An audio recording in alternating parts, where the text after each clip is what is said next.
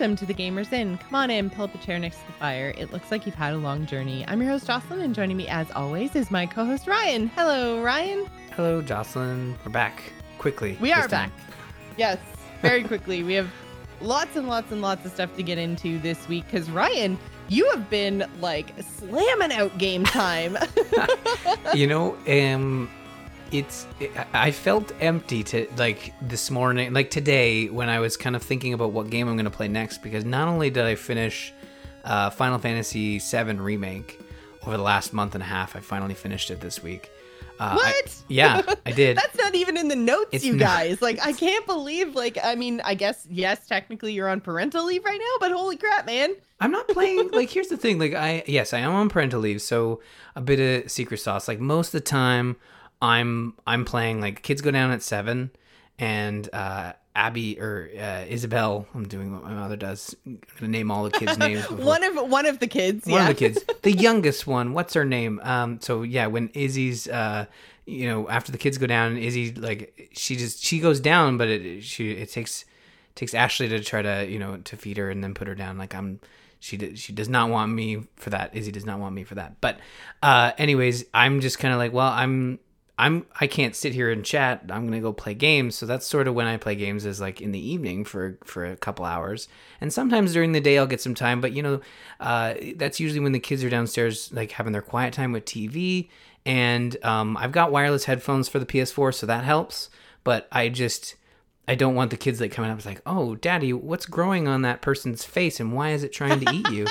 And I mean, those are all valid questions, and you can easily hit the PlayStation button. I love that about the PS4, and it's very parent friendly in that it has the rest and suspend, and it always works perfectly. You can close out of an app and instantly open it back up. The wireless headphones are phenomenal, so hopefully the PS5 continues with that trend. But I've just been with Last of Us Part 2. I put my head down. And I hate doing this because it really it messes with the way I play games, because I like to dabble.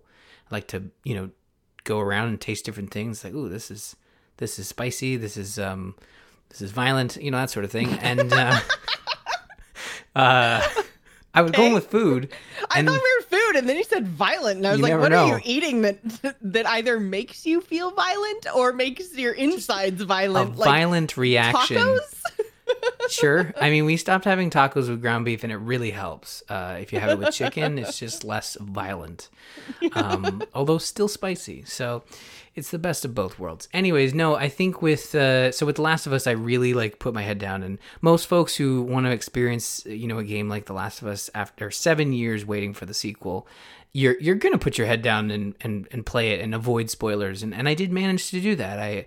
There was a huge leak of the game that spoiled very pivotal moments that I did not that I avoided, and I'm so happy I did, because I think from the way I experience the story, I really want to experience it not only the way the creators envisioned, but also at my own pace, and to just discover it for myself.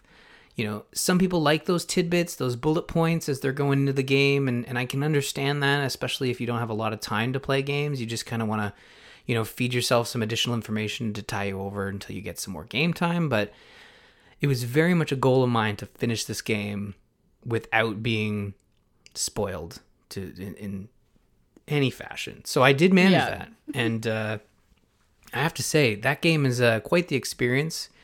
You don't really get games like this very often, where they tell a story that is just not your typical video game story.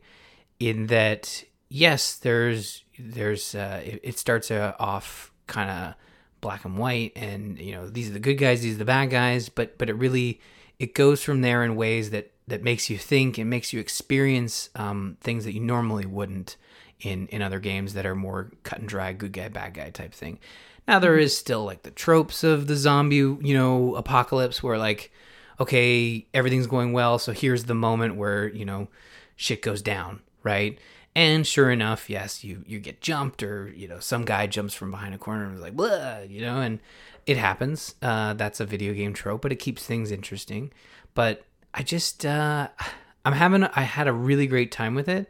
And I use great in quotations because, yeah, there's a lot of like bleak, very devastating things that are happening, but the story they're telling fits the mayhem and the violence that you see in a lot of these trailers for the game, right? So it works, as opposed to the first one was, like I said, it was about a journey. This one is very much about, a story of revenge and what that costs.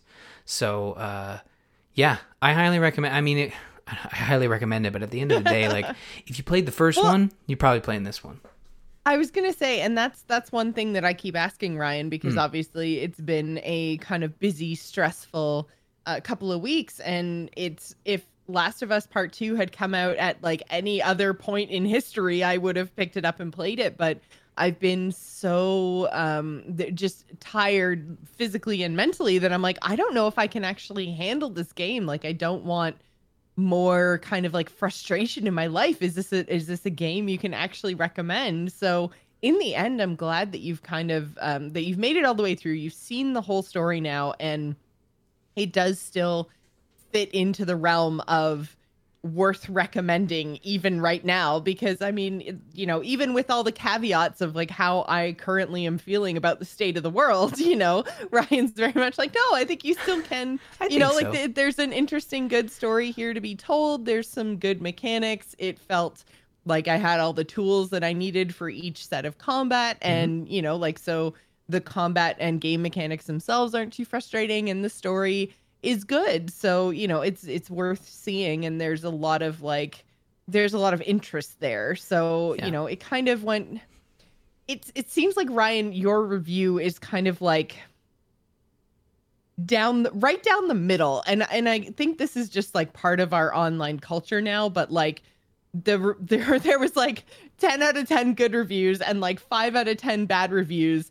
And they were both, like we mentioned before the game even came out, they very much seem to be making the same points, but interpreting the game wildly differently, hence the good versus bad reviews. And you seem to be kind of right down the middle. You were like, no, it was like, it had all those things, but, this is my take. And I think it's, not the greatest of all great things, but not terrible either. Like, it's a really solid experience. Yeah. And if you like the first one, you like the second one. Exactly. Like, I really think that over the course of time, as I have more time to process the story, I'll probably, it's hard to say I'll appreciate the story, but I appreciate the fact that the game developers decided to tell the story, because they really didn't, a lot of people will make the argument they didn't need to make a sequel. It's like, yeah, they didn't.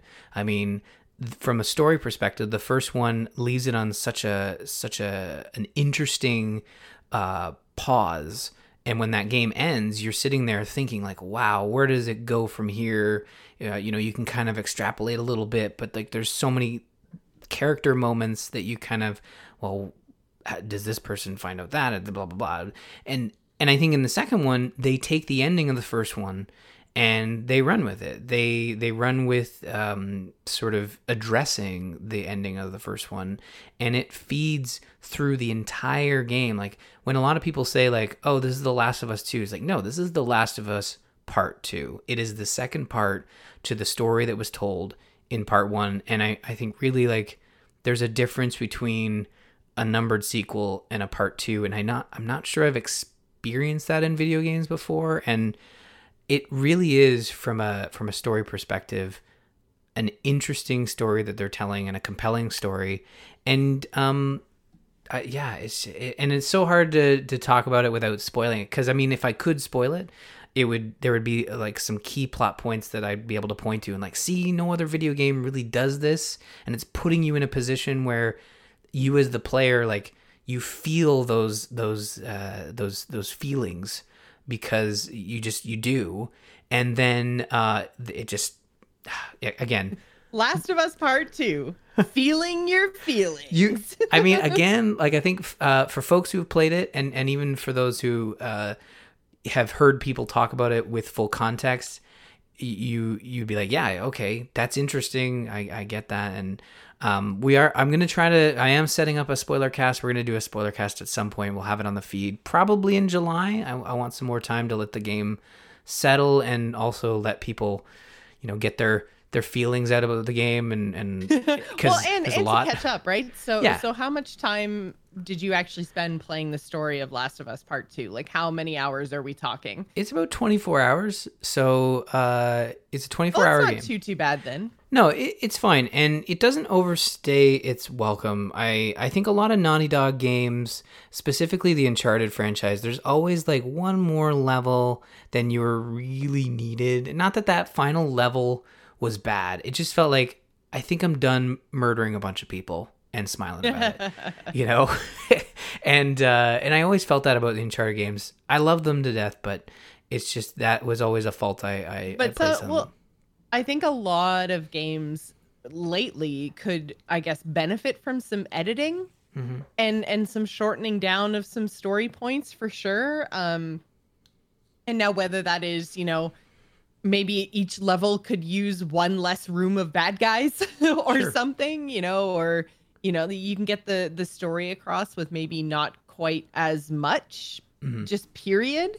So yeah, I think there's nothing wrong with saying games have kind of felt a little bit stretched lately. And when I say lately, I mean like the last 3 to 5 years. Yeah.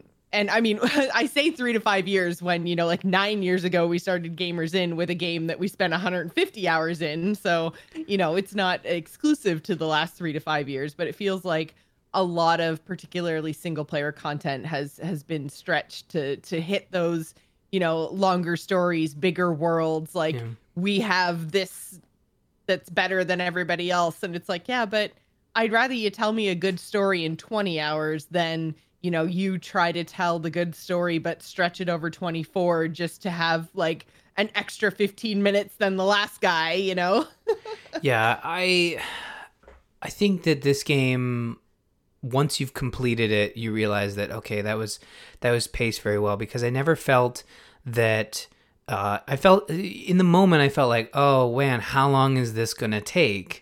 I may have felt that in the moment, but then once I gave the game a chance and kept going, it was like, okay, never mind. I wasn't feeling that because of poor design. I was feeling that because of feelings. And that's all I'll say. Well, yeah, I think probably just, we'll save it for the spoiler cast and just, let everybody know that feelings were had. More feelings shall be discussed at a later date. I gotta put my feelings in a box and sort them by, alphabetical order and then chronological, and then we'll get there. There you go. Yeah. We'll get there. So tell me about Little Orpheus, because when I first read your notes on this, I thought it was SpongeBob. I didn't realize that there were two different games. I thought it was SpongeBob Goes to the Center of the Earth, and I'm like, I'm here for this. Well, let's go. But never mind. No. Tell me about your resubscribing to Apple Arcade and discovering Little Orpheus. So SpongeBob does play a part in this. So the kids, so I think I talked about it on the show, but I have this small little... it's a SN. It's a little controller by 8BitDo, and it's made to look like a Super NES controller and pairs wonderfully with my iPad. And the kids have been into SpongeBob, and I saw that they added a new SpongeBob game to Apple Arcade. So I was like, oh, maybe this is something the kids would be interested in. And they were for a little bit, and we played for a little bit. And I think it was it's kind of like an endless runner with some platforming controls. So it quickly became a little too cumbersome for them, but they did enjoy sort of, there's Plankton and all those guys. Those guys. Yeah, I know. Yeah. SpongeBob's been around for a while. You guys get it. But, you resubscribe to Apple Arcade, and there's just all of these other great games. I forgot how many, how many and the quality of these games that Apple's been putting out there. And I really think that resubscribing, if you're into smaller games, we just talked about playing smaller games, I think it's a great sort of investment. I think it's like $6 Canadian, so $5 American, and there's just a lot of these little great games. And one of those that came out, I think last week, is called Little Orpheus, and it's by the Chinese Room, which is they did Dear Escher, which is a game we both played a long time ago. Yeah. Yeah, and they also did Everybody Goes to the Rapture, which was a PS4 exclusive at the time, where these were the walking simulators, quote unquote, that a lot of people loved and or hated. And this is not a walking simulator, but it very much is a narrative-driven game where you play a Russian cosmonaut who has somehow figured out a way to get onto this ship. They were going to burrow into the crust of the Earth to set up a colony at the center of the Earth, see if they could colonize colonize the center of the Earth. And I mean, it's very much based on that common. I can't remember the actual like tale, but it's the lost world at the center of the Earth. There was like a Disney movie about it, and I there's got to be an old book about it. I'm not remembering it, and I feel bad. But you've been to Disneyland. What is that book? It's not 40,000 Leagues Under the Sea. That's the sea. But there's one for Earth. Am I making this up? Like, there's an old TV show with a really bad theme, and then Will Ferrell did a movie about it. Is it just Journey to the Center of the Earth? I think so, but I think that's The Rock, isn't it? I don't know. I don't know either. I could have looked this up all beforehand, but this makes for much more. Why bother? Yeah, I mean, it's not even what we're talking about. We're talking about this game called Little Orpheus. So it's very much a Russian. It's got like all these Russian accents going on. I'm pretty sure most of them are fake. So it's very over the top. They might not be fake, but they're very over the top. And it's set in the 1960s, so it's got this very retro vibe. And you play this character that is retelling what happened at the center of the Earth to one of the generals. And it's very comedic. It doesn't take itself very seriously, but it's just a very simple narrative-driven game. As you're walking around, it's a platformer. And as you're walking around, you're hearing these voiceovers from the general and yourself explaining, going back and forth about what happened. And, it's all separated into episodes. So it's got that very like episodic feel, like next time on Little Orpheus. And it does like some animations and some cool narration. And it's just got some really great sort of style. And it's bite-sized, so you can go in, play it, and jump out whenever you want. And it's I've been really enjoying it. I've been actually playing it on the treadmill. I needed something less cumbersome while I was trying to focus on not falling and hitting my face. Right. And this has worked quite well. Notice there's no damage to my face. You can't hear it at least. But yeah, it's really cool. And if you have an Apple device, it's certainly worth checking out. I'm playing it on the iPad. I think it does benefit from having a larger screen and definitely playing with a controller, because there are a lot of there's platforming. It's not very precise, but at the end of the day, it's probably not as fun with touch controllers. You're going to want like a Bluetooth enabled controller, which you can use a PS4 controller. It works perfectly. Neat. Yeah, you just sync it and you're good to go. I've never, my iPad is an iPad Air from the very first generation of iPad Airs. Sure. I'm pretty sure I bought it in 2013, maybe 2014. So it's pretty old at this point. I don't know if it could handle that kind of stuff, but I mean, maybe it can. Maybe I'm not. Basically, it's just my Netflix machine now when I travel. That's basically all I do, because it has trouble even just with Hearthstone. So, yeah. I mean, you do have an iPhone. Maybe I'll give it a shot. But yeah, I do have I do have my iPhone. But like I said, this one specifically, not huge. Yeah, it's not it's probably something best played with a larger screen, but I've been enjoying it. Like I said, it's a simple sort of platformer. There's a couple puzzles where you're pulling stuff and jumping and finding ways to move some orbs. I'm very early on, so maybe it gets a little more complex, but the story is interesting. Like you obviously know your character makes it out because he's being interviewed, I guess 3 years later after he went missing, and he's just kind of explaining what happened, and it's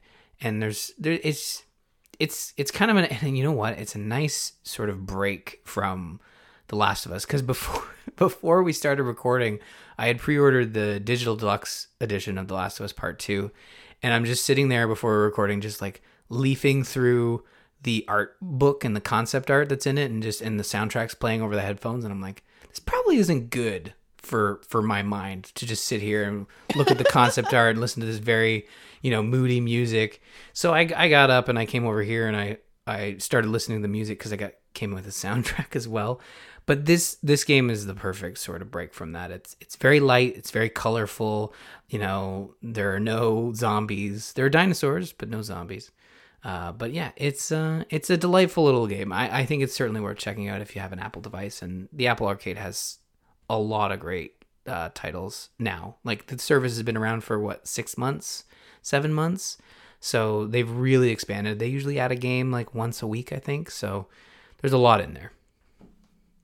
Well, I also played something that was a little bit more relaxing and colorful. I actually revisited Raft. So if you guys don't remember, I talked about this title back in like January 2019, like a pretty much a year and a half ago. And so Raft is the kind of like survival based game where you start on like 4 squares worth of a raft floating in the ocean, and you have to use a hook to like pull supplies in. So there's like palm leaves and pieces of plastic and planks and stuff. And you pull them in towards your raft, and you can't go in the water because there's a shark that's constantly circling you that will at different intervals like come in and attack your raft and pull it apart if you don't fight it off and stuff like that. So that's like the very base of the game. And when I first played it, it's technically still in early access, but it was like early access when I first started. And so now I think they're up to like update 11 or something. They've been coming back to the game and updating it about, once a month basically since the last time I played. And they've added so much. Like the kind of old end game was very much built around building like a receiver and an antenna and then like finding a signal. But there wasn't a whole lot of story. There wasn't a whole lot of lore. It was just kind of like once you got this whole thing assembled, which wasn't all that difficult. I think I played for about 10 hours. I did, about half that time was me playing by myself. The other half of that time was me playing co-op. And basically that's about the length of kind of game that there was. And then once you assembled the antenna, then that was kind of the end of the game basically.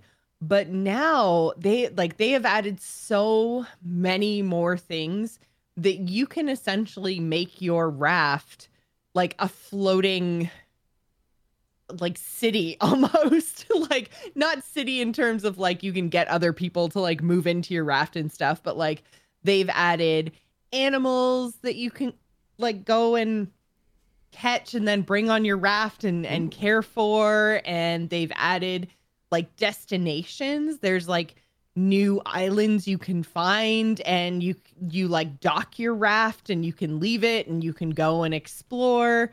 And they're large enough because originally when I was playing the game, there were these little small islands that you would find some resources around. You could dive into the very shallow water and kind of find like sand and rocks and like scrap metal and things were usually around these small islands in the middle of this giant water goes on forever ocean.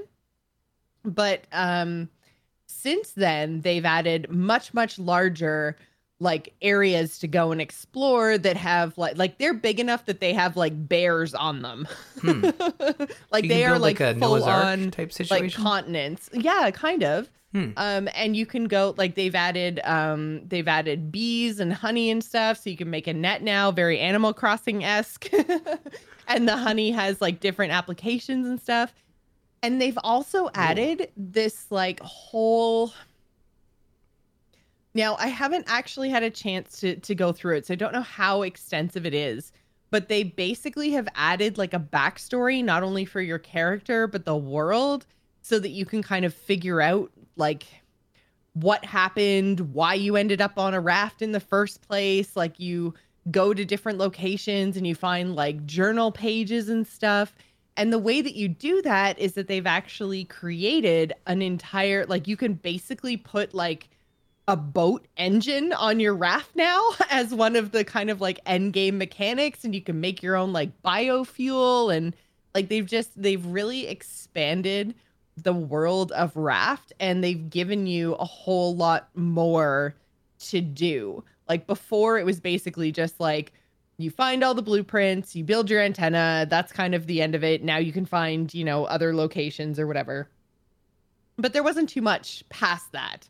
That was just kind of like end game. And like I say, it was like 5 or 6 hours probably. But yeah, and it's now a whole lot different. So it's also it's on sale on Steam right now. So I think it's 30% off.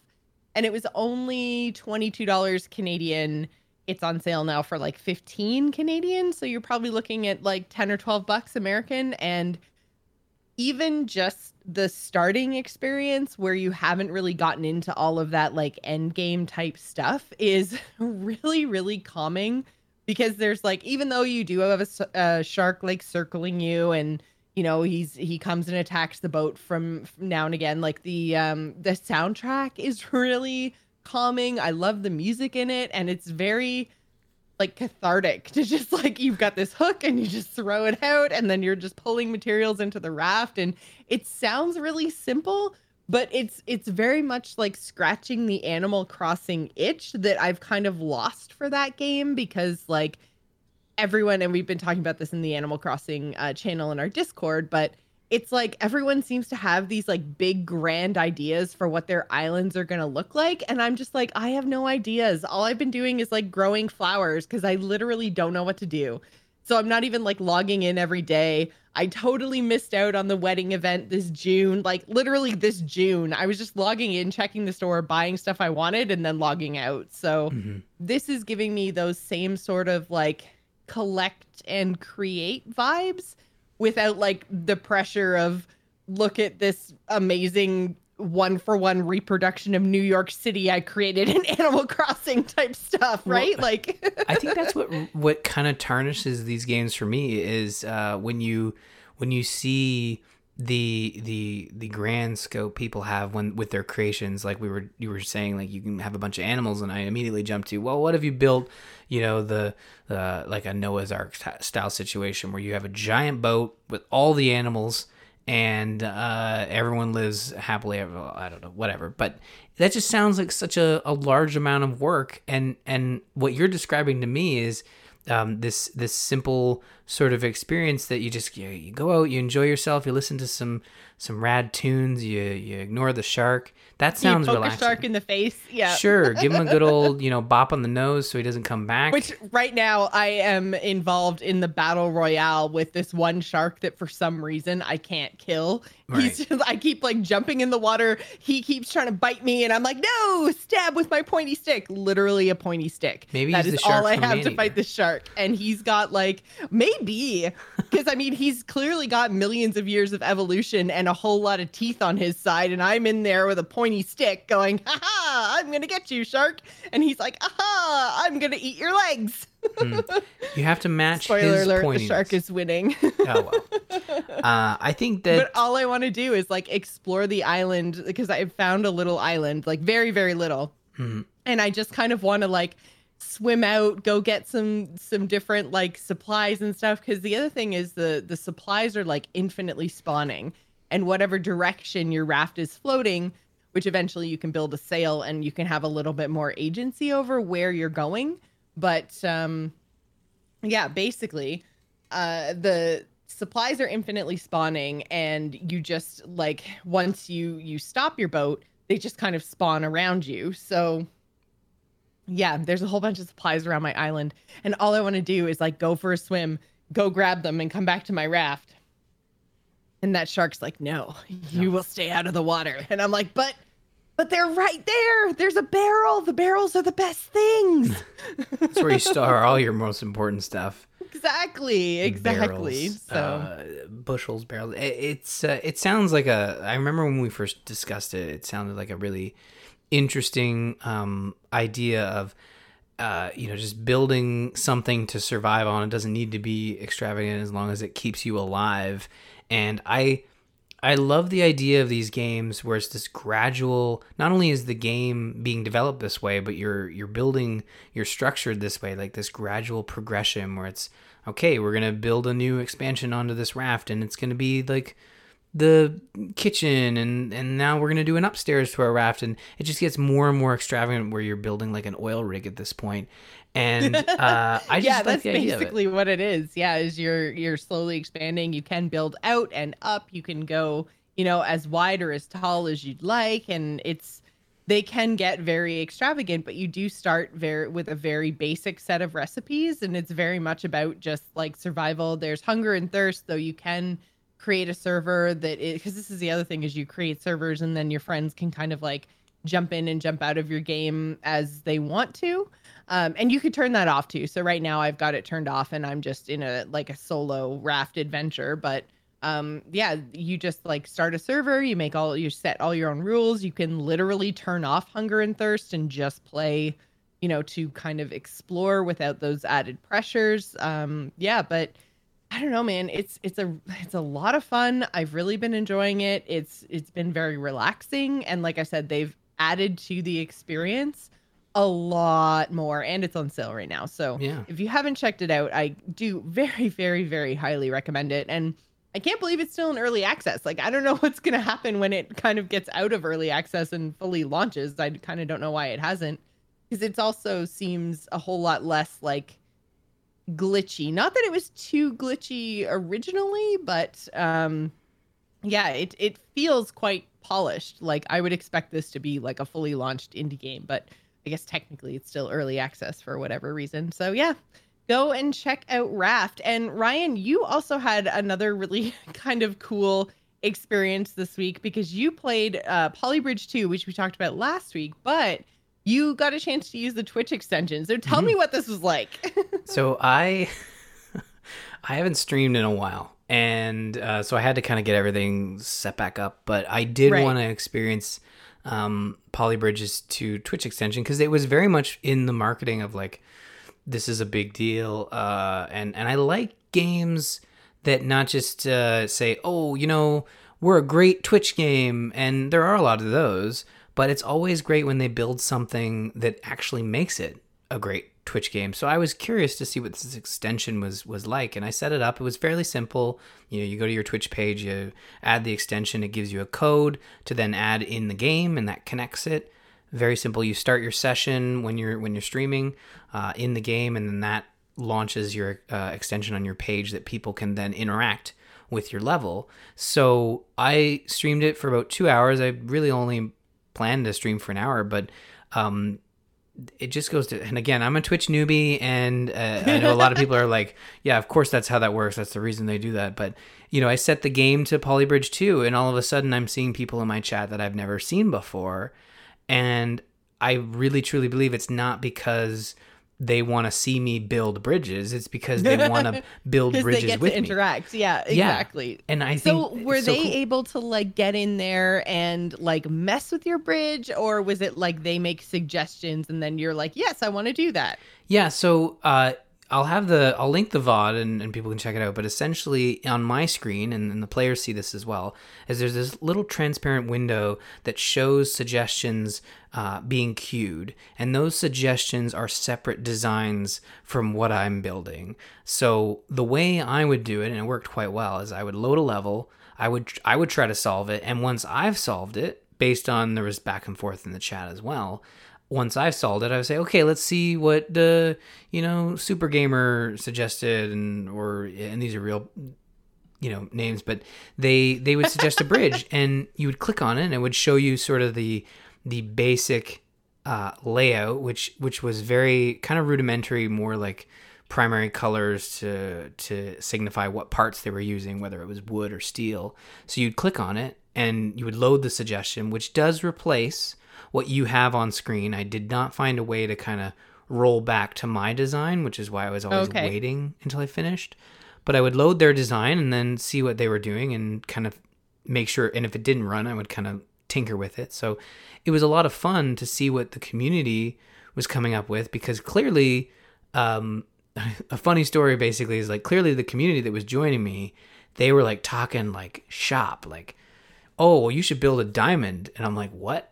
I'm not an engineer. What does that mean? It's like, well, it's 2 triangles. It's great for support. And I'm like, okay, I'll try. And I I think I got a little defensive because they were kind of like guiding me through the levels, like, oh, if you build this there and that there, and that's how this works, you'll be fine. And I'm like, guys, I'm not very good at yeah, this. no spoilers. I don't know what I'm doing. and one of the guys in chat said, and they were all great. I got to say, they were all fantastic. But I did get a little defensive, and he's like, I don't think you're giving us enough credit for how nice we're being. That's what the guy in chat.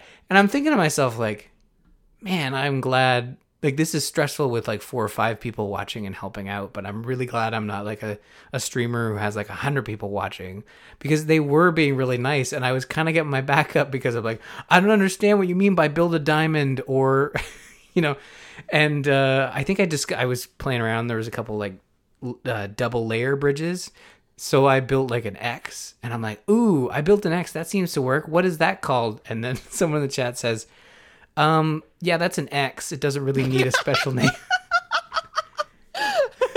I'm like, well, maybe I want to call it 2 triangles and not a diamond. And they're all. And you literally got me laughing so hard I'm snorting.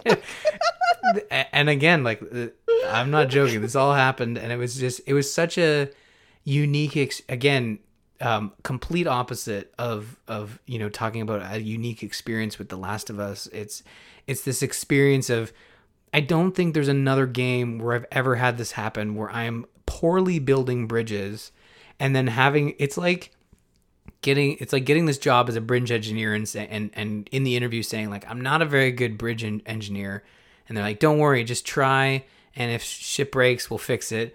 And then behind my shoulders are these people who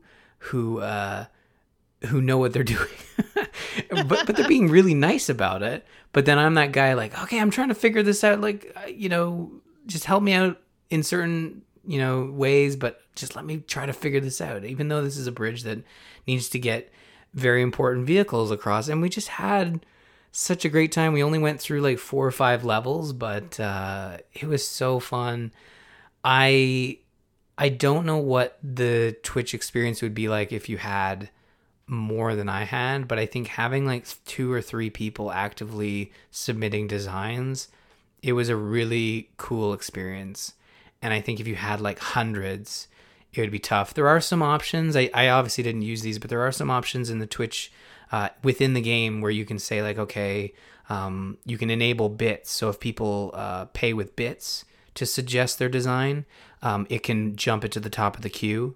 So as opposed to having people just submit a bunch of designs for free, you can actually say, like, okay, here are the bit amounts I want to enable, and if someone supplies bits with their design, that jumps to the top of the queue, and I can click that, and it's a way to encourage support from your viewers. But in this instance, I was just trying to test it out. I wasn't like farming bits or anything. I was just having a good time. But there are those options in there to kind of help. And you can have, speaking of our conversation a couple weeks ago, in terms of dick bridges, you can actually set it. So I almost made it through, and then you laughed at it, which is fine. But you can set it up so there are moderators for your bridges. So if you are a Twitch streamer who's going to have more than 4 or 5 people watching, and if you are a popular streamer and you set it to Polybridge 2, I'm sure you're going to get a lot of that community coming in to engage.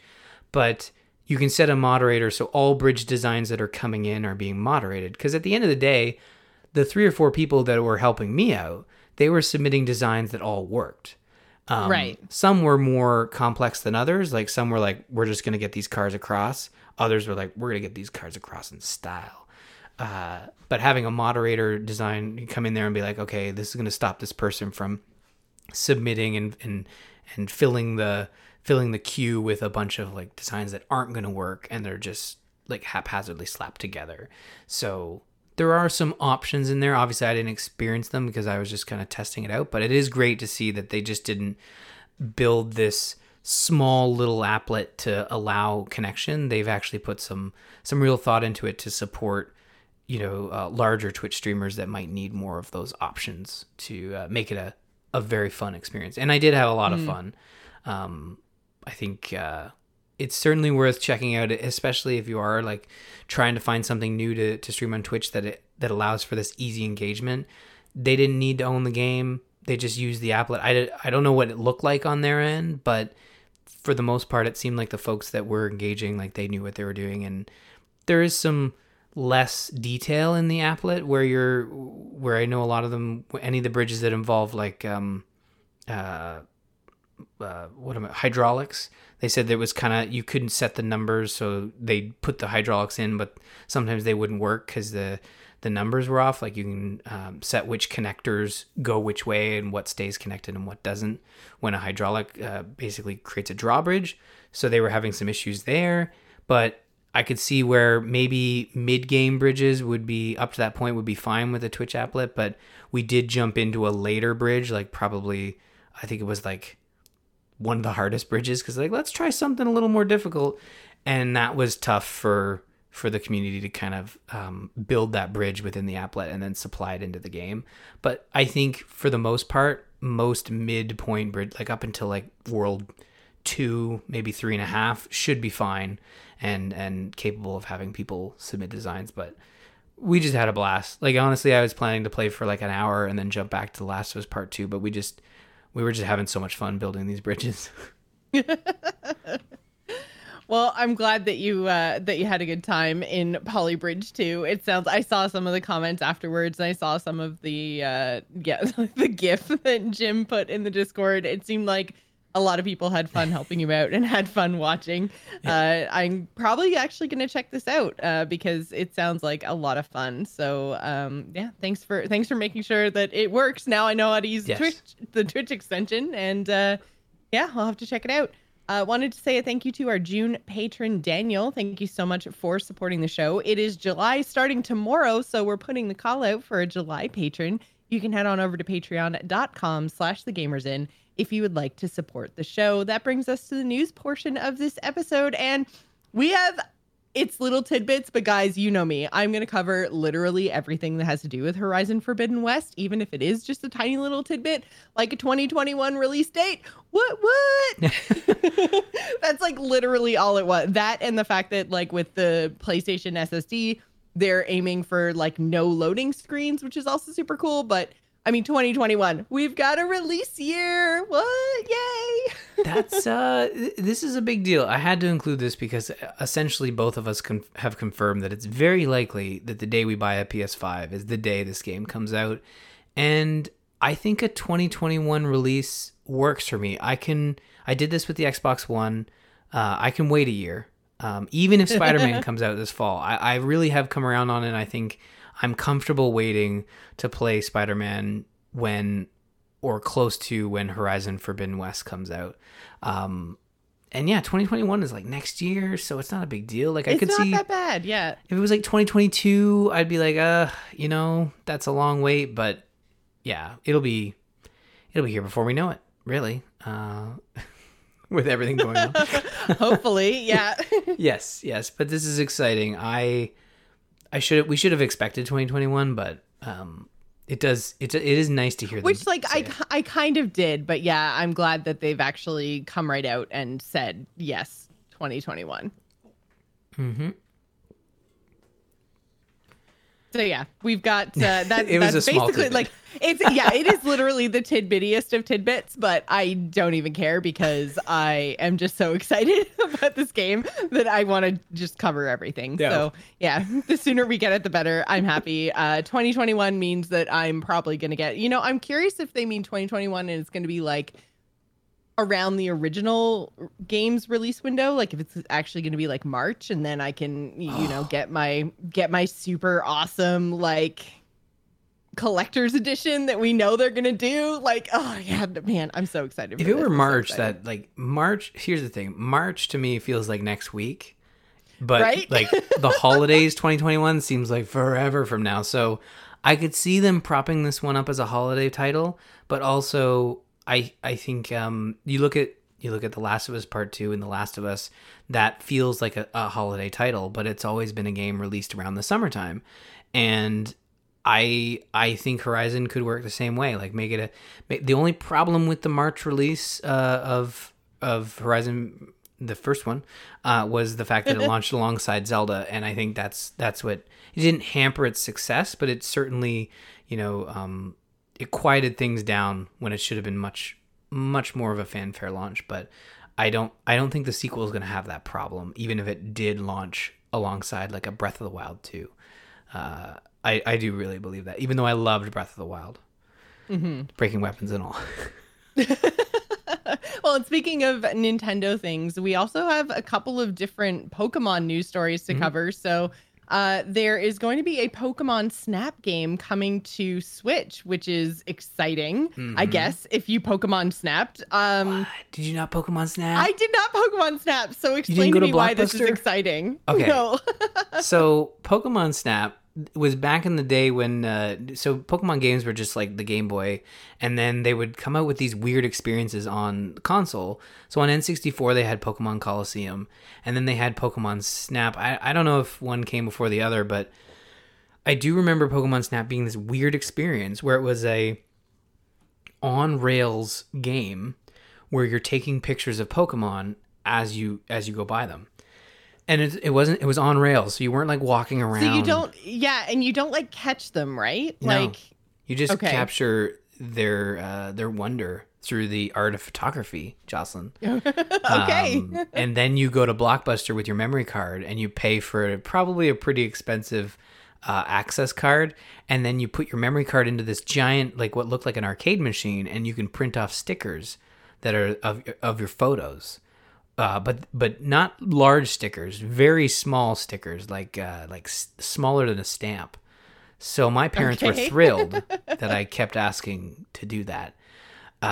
It was a weird thing, you know. Well, Blockbuster existed. It was weird, but it's interesting that they're bringing it back because again, at the end of the day, I didn't anticipate a new Pokemon Snap. I don't think anyone did. And the fact that it's coming to it's considered new Pokemon Snap and it's coming to the Nintendo Switch, it does work. Like as a handheld game, you can kind of imagine like using the gyro controls to like move the Switch around to get the perfect photo, or even using the Pro Controller while you're playing on the TV. I'm not saying that's going to be the most fun thing in the world, but it works from a standpoint of I'm surprised they didn't make it for the Wii U, to be honest.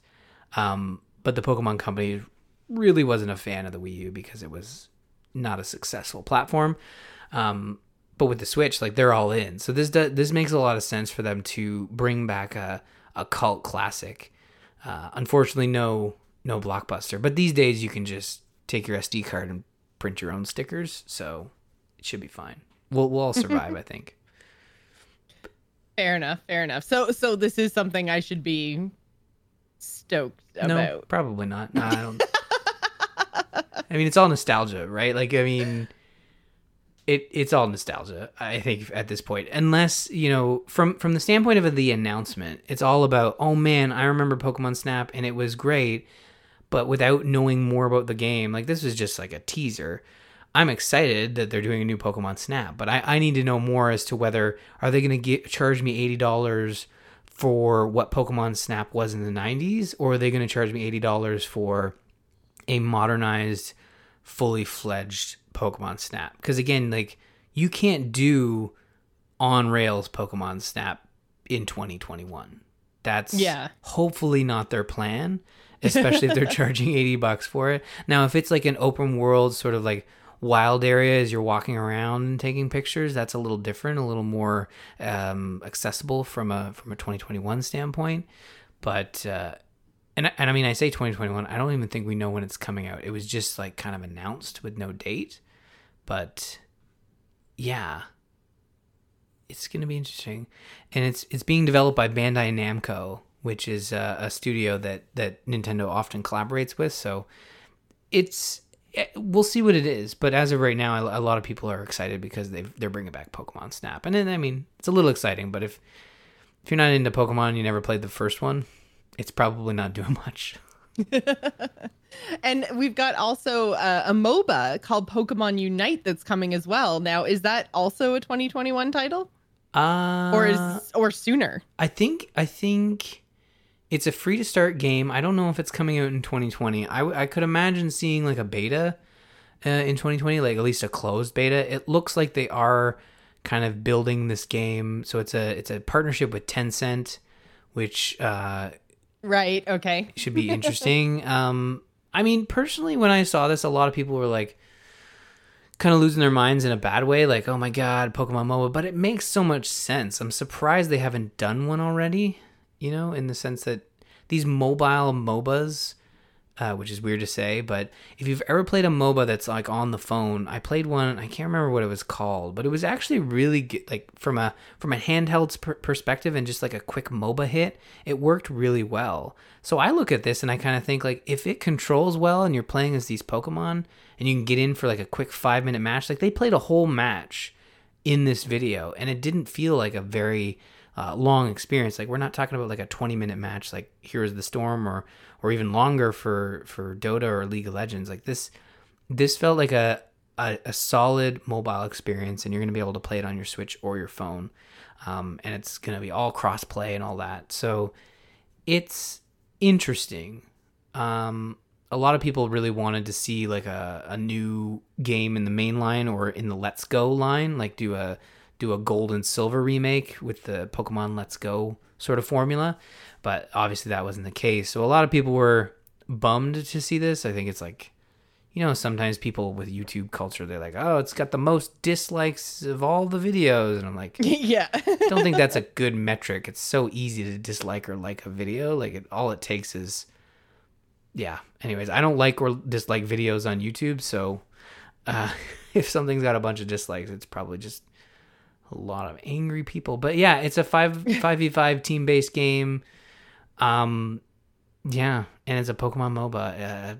We'll see how it goes, but it looked like they were having a lot of fun while they were playing it. Like it looked interesting. It very much it kind of it does have that mobile look to it, which could hamper it, especially if you're looking to play it on the Switch. But I'm casually interested. I want to see what this. I'll play it. It's going to be free to start, but I don't see myself like getting as into it as I did with Heroes of the Storm.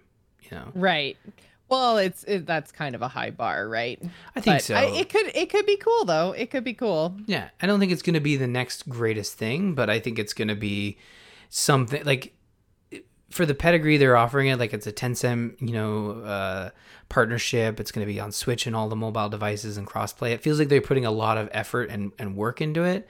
But I mean, the Pokemon Company does like to experiment a lot with their mobile titles, but this feels like not an experiment, but a larger undertaking that they're trying to sort of expand outside of the turn-based combat in a serious way. Like most of the time, like Pokemon Snap and some of the other little titles they've talked about, like Cafe Mix and whatnot, those are just feel like little experiments, where this feels like truly a serious undertaking on their part. So yeah, I'm interested.